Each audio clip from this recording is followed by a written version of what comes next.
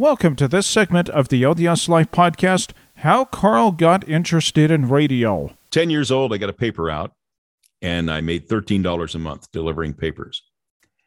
And in the fourth grade, Mr. Orwell brought a tape recorder. Now, tape recorder was cool because you could record your voice and play it back. I had never seen anything like that. Now, what year was this? 1954. So they had cassette tapes in 1954. No. Reel to reel. Okay. This was a reel to reel tape recorder. Okay. Cassettes didn't come along until, I'm going to say, the 80s or something.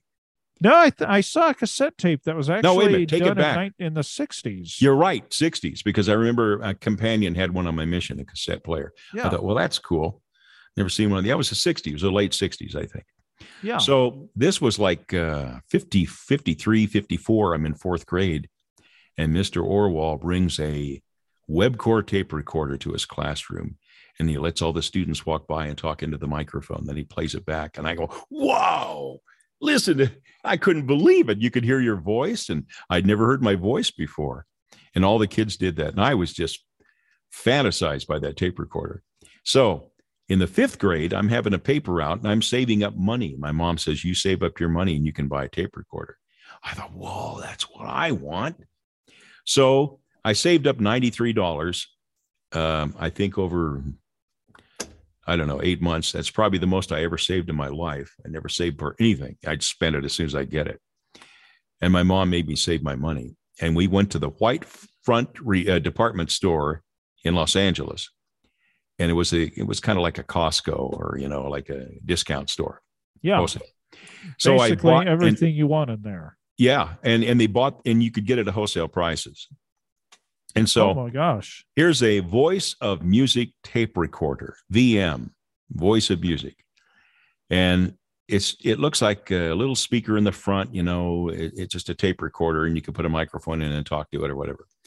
And I bought one of those. It was the retail price was $175.50, but wholesale it was $134.75. I only had $93. My mom kicked in the rest. So we bought one. And it was on December 22nd of 1955, as I recall, just before Christmas. And I came home and I was so excited with that tape recorder. And I was really interested in radio. I love listening to the music on the radio. And one of my favorite things was recording songs off the radio, so I didn't have to buy the records. I would cheap. Oh yeah, we all. I didn't have a us phonograph who are anyway. probably over, I would say, the age of 35. We all did that. Yeah. At some point, we all did that. I'd record. KRLA was my station. They played pop music and everything, and I'd record songs on the radio and play them back. And my friends would come over. You want to hear a song? Yeah, okay, and we play it. And that's what I did mostly with my tape recorders: record songs off the radio. Okay, so it must have been a built-in tape recorder then, a radio. Oh, he had a speaker built in. Yeah, it had a speaker built in. It was like a phonograph with a record with a speaker in it. Yeah, it was but like that. It must have had a radio built into it. Oh too, no, right? it did not have a radio in it. No. Oh, you just put the. What I did is connected it. I learned how to surgically connect it onto a radio. Actually, I bought a tuner from Heathkit later on and built the tuner. It was an AM radio tuner. Oh, okay. And the tuner would connect directly to the input of the tape recorder. I learned how to do that. So, wow. So I got into electronics when I was about 12 or 13 years old. I was in junior high and I got in with a couple of friends into electronics. So I got really into electronics. I learned how to build a power supply. The man next door to me, which was Ronnie's father, different Ronnie. There were two Ronnies in my neighborhood. The one next door was Ronnie Clayton. His dad was a ham operator. And I was fascinated. I go into his back office where he had his ham radio. And I would talk to him a little bit. And, I was young and I was probably kind of a nuisance to him, but he was nice enough to tell me a few things, and I learned how to build a power supply. And it was a tube type power supply. Unless you're into electronics, you probably won't understand what I'm talking about, but we charge up. Well, capacitors. For those of you that don't know, I know a power supply basically. It would convert the power off the. That you plug it into the wall. It would convert that power into high voltage, like maybe 400 volts or so.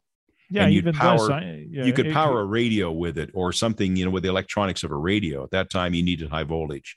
because it was tube type stuff. Yeah, because So I had a CB radio and I had to power it down to 12 volts. So I had to have a power supply. But so the it could go actual up and down. the components inside there needed high voltage, like the tubes. Oh, okay. But they weren't solid state. They weren't transistor. They were tube type, and they required at least a couple hundred volts to make those tubes work right.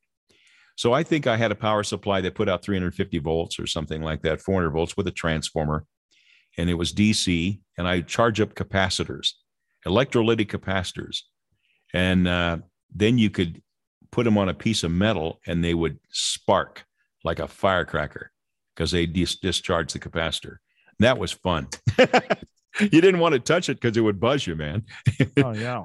It would shock you if you touched it. So I learned to do that. I was probably 12 or 13 at the time. And then into high school, I took 4 years of electronics in high school. And our high school was probably the only in the area that offered electronics class, which was really kind of cool. Electronics shop. So AC circuits, DC circuits, vacuum tube design, and the principles of television. We learned all those in the 4 years. So I determined to become an electrical engineer, but I was so drawn to radio broadcasting and the music and the drama of it that I loved it. So it's just something I couldn't let go of. I loved radio. I loved listening to radio. I eventually, when I was a junior in high school, determined that I'd like to be one of those guys on the radio. I would love to use my voice, and I was kind of a nerd. I don't think the girls thought much about me. I was kind of a awkward socially kid. I was an only child, so I didn't have any sisters, so I didn't know how to, exactly relate to girls very well, nor brothers. Yeah. But I thought if I were a DJ on the radio, then I could be Mr. Popular and meet a girl. Wow, isn't that cool, huh? That was sort of on my mind. I gained social acceptance. So anyway, I went to 1 year at BYU, and then I came back home, and then I went on a mission. Finally, when I was 21, I went on a mission. And I kept working on amplifiers and speakers and stuff in the interim. I really like that kind of stuff. Thank you for listening to the segment, How Carl Got Interested in Radio. Don't forget to listen to the next segment, Carl's Career in Radio.